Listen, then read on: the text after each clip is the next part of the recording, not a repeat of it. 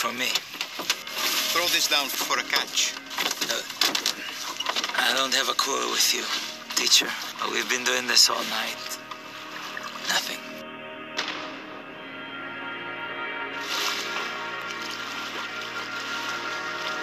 All right.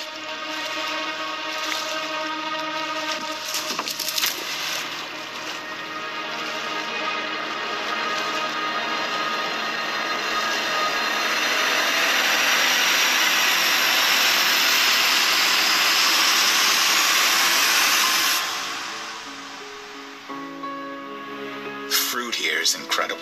Everything that grows here is immaculate. Except for the people.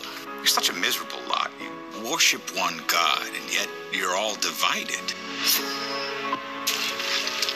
Only one language keeps their peace. None to speak it. You are the great Nicodemus. I serve only God. Yes. Yes, so do your enemies, rogue preachers in the wilderness, raving about a coming Messiah. Simon, You're scared. Lost everything. Burned every bridge. If I don't catch a ton of fish or get some help somehow, they'll arrest me. I'm trapped.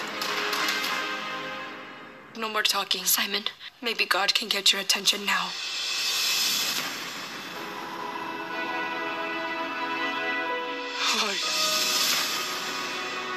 fear not, for I have redeemed you. I have called you by name.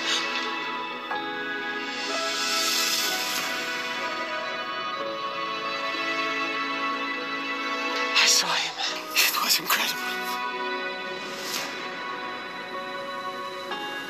You have experienced a miracle. You are healed. What do you want from me? Follow me. He performs miracles and seeks no credit. Who did this? I don't know his name. His time for man to know has not yet come. We've waited for you for so long, we believe. You have much bigger things ahead of you, Simon, son of Jonah. Anything is possible. Don't you see? Would you at least know him if you saw him again? I will know him for the rest of my life.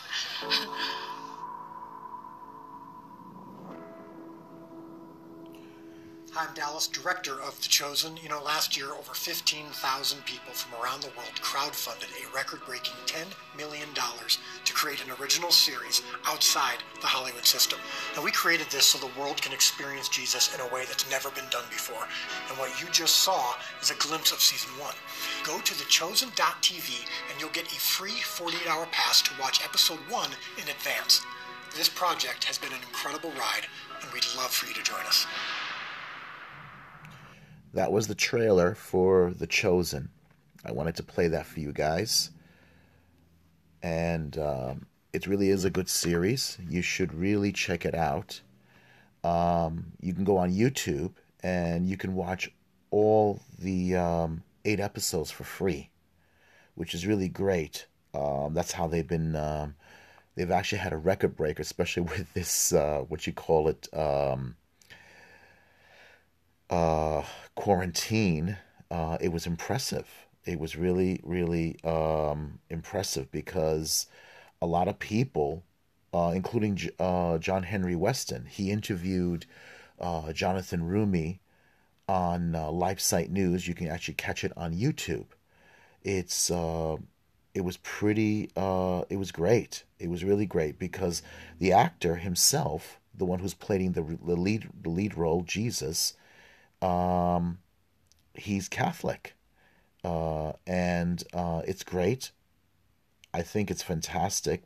The series is all set in 2,000 years ago in the Holy Land, and 3 years before the crucifixion. So they have the Dallas Jenkins is approaching it from a very narrative approach. from the perspective of the people who encounter Christ. You heard the voice of Nicodemus. You heard there's an actress playing Mary Magdalene. You have actors playing the role of Simon Peter and Andrew and the other apostles. So it's approaching it from a very soap opera-like drama that will lead up to the obviously the Passion Play. How long they're going to do it depends on their approach to the story. Jonathan Rumi is fantastic. It's all done, I think, in a very careful way. The first episode, which you'll meet with Mary Magdalene and Nicodemus. I don't want to spoil it for you. I don't want to give any more spoilers, but you have to.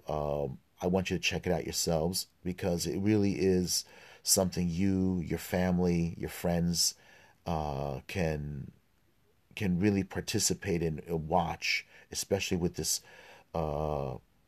pandemic this going on, and everybody has to be home now that we're ordered like little children to stay home and everything. But I think personally it's a good, fair approach. I think you should really watch it.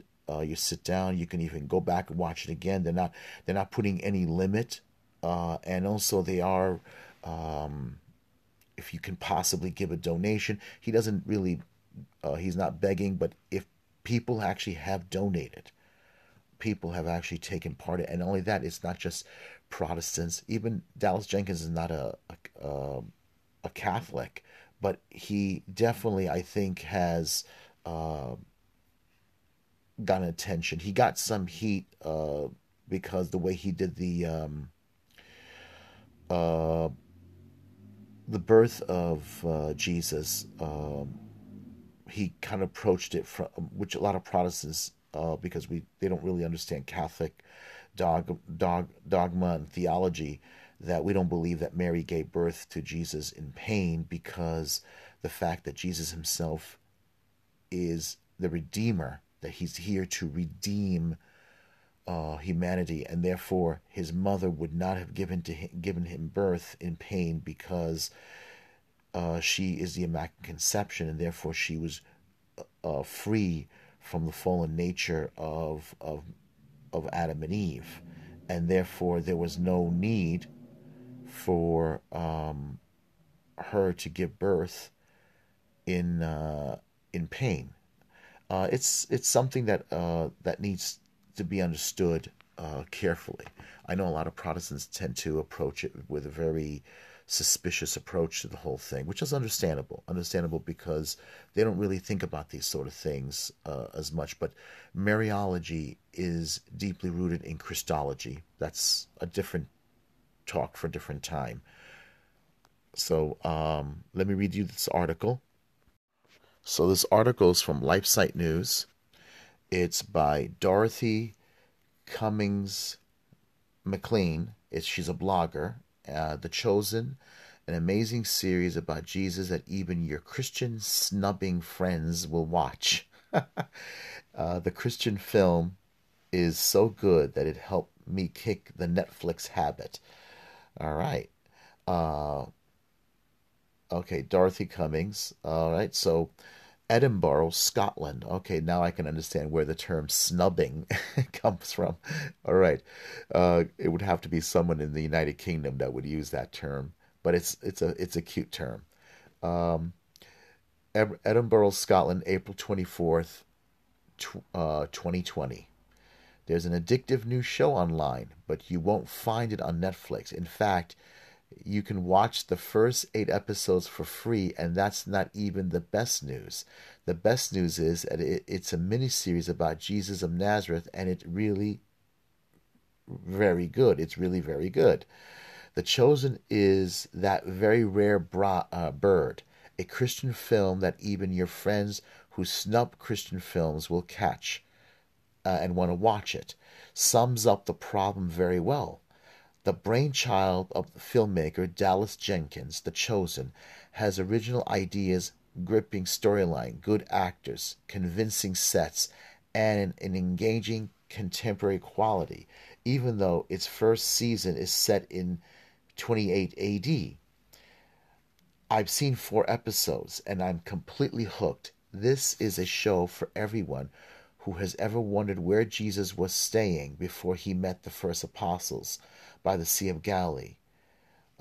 Jenkins imagines a clever carpenter worthy lean-to, or what is like to live, what it was like to live in Capernaum during the Roman occupation, crushed by heavy tax bill. It also fleshes out saints whom Christians alive today know best from scripture, traditions, and paintings. The results are lifelike and convincing. 2 brilliant examples of Jenkins' ability to make old friends new are Mary Magdalene, played by Elizabeth Tabish, and Nicodemus by Eric Avari, who I'm guessing I'm pronouncing his name correctly, who we meet Mary when she is known as Lilith, an unfortunate in Capernaum's smelly red district, subject to possession by, yes, even 7 devils. The viewer is treated to flashbacks of Mary's happy Jewish childhood and a visual explanation of how she fell on such hard times, without the filmmakers introducing anything unsuitable for Christian viewing. We can also guess how Mary scraps together her living. Nicodemus, by contrast, lives a highly respectable life as a famous rabbi with an elegant wife, forced by the Romans to attend to the peace-breaking Mary. Nicodemus is troubled when his exorcism doesn't work. Despite his scholarship, piety, and real concern for the woman, he can't drive out the demons. "We're not afraid of you," they snarl. As Mary struggled to end her misery one way or another, I found myself praying in the direction of my computer screen. "Oh Lord, when are you coming?" I wailed. My deeply emotional response to Jenkins' filmmaking was not new. Brothers Jeff and Neil Herman, co-founders of Vidangel Studios, cried when they watched Jenkins' 2017 pilot episode for a proposed new show about a shepherd in Bethlehem. The story had the same creativity and conviction Jenkins would bring to The Chosen. Posted to social media, it got 15 million views. That's quite amazing. You see, there is a lot of people out there that want this kind of stuff, that want this kind of entertainment, that want this kind of Christian culture, but the Hollywood elite just don't really care for this. They're not paying attention. They have no idea that they have audiences out there, but there is a competing immoral secular culture that doesn't want this. This is quite amazing. It's quite impressive, really. I felt my heart shout for joy. Neil Herman said in an interview, it was done in such a fresh and new way. There's a lot of ways. Yeah, there is truth. There's a ways you can do this. I didn't think that Roma Downey, I thought Roma Downey and her husband was a fair approach. I think they had it, and I think the problem is that I think the series, the way they did it, the episodes, and I think the approach was a little rushed. I think maybe they were trying to do as much as they can and pull out as much stories that connected as possible, but they could have taken their time. I think they rushed through it. I think Dallas Jenkins approached it correctly, even though I'm sure he ran through a timeline, because money goes by fast. You can raise that money very quickly, and it can go really fast, because you got to remember, you got a crew, you got a set, you got to rent, you got to get a license and everything to film, and you're paying people by the clock, and money goes by fast. I've heard about that. 10 million, 20 million, or even $80 million, whatever he raises, may give him a little bit more time, but eventually it's going to run out. It really is going to run out. So let's continue. All right. So I felt my heart shout for joy. Neil Herman said in an interview, it was done in such a fresh and new way. That's very, it's very interesting. It's very good. So, the series was obviously, it got attention because it had a fresh and new way of telling the New Testament story. And that's a very important thing, because you have to understand is that I know I've read this by many Catholic saints and commentators, that the New Testament is meant for interaction. It's meant for interaction. Yes, the Gospels were written about Jesus, and it doesn't give us all the details because it's meant to draw you into the story, because it's meant for encounter. And this is because of the inspiration of the Holy Spirit, because that's why it makes it scripture. That's why the whole Bible is meant for interaction. Saint Ignatius Loyola, I love the saint, I don't care about the Jesuits, that's a different story, used a meditation practice. You encountering Christ in your imagination and in your meditation, and that the Holy Spirit guides that, because it's our imaginations are sanctified because Christ himself, who is human, took upon all the traits of a human being without sin, and he had an imagination just like us, and you use your imagination in meditation, contemplation, and prayer. You can use your imagination.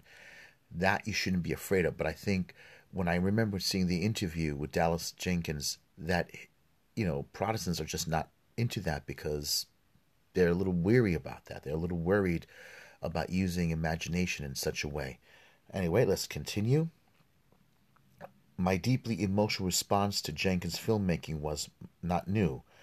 Brothers Jeff and Neil Herman, co-founders of VidAngel Studios, cried when they watched Jenkins' 2017 pilot episode for a proposed new show about a shepherd in Bethlehem. The story had had the same creativity and conviction Jenkins would bring to The Chosen. Posted to social media, it got 15 million views. Okay. I felt my heart shout for joy, okay, Neil Herman said in an interview, but it was done in such a fresh and new way.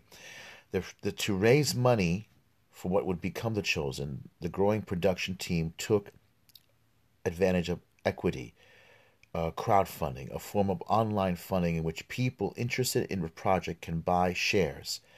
They raised more than $10 million from more than 15,000 shareholders by the end of their first fundraising in 2019. When you see the pilot episode, you'll understand why. To put my discovery of The Chosen into a spiritual context, I had grown very sick of my lockdown Hollywood fare, sick of the violence, sick of the sex scenes, sick of going to bed in a bad temper. The morning after watching the first 2 episodes of The Chosen, I woke up thinking about Jesus. Last night, I took the Bible to bed with me and reread the verses I had seen brought to life in the 4th episode. I woke up wondering what will happen next. This can only be good. The makers of The Chosen hope to raise enough money to shoot 7 seasons and beat what Fox News called Game of Thrones billion viewer record.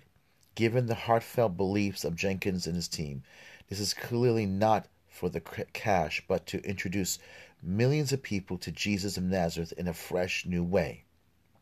I sincerely hope they succeed, and meanwhile, I foresee a problem: what to watch between episodes 8 and the start of season 2. Yeah, I understand what she's saying, because it's only 8 episodes and it will go quickly.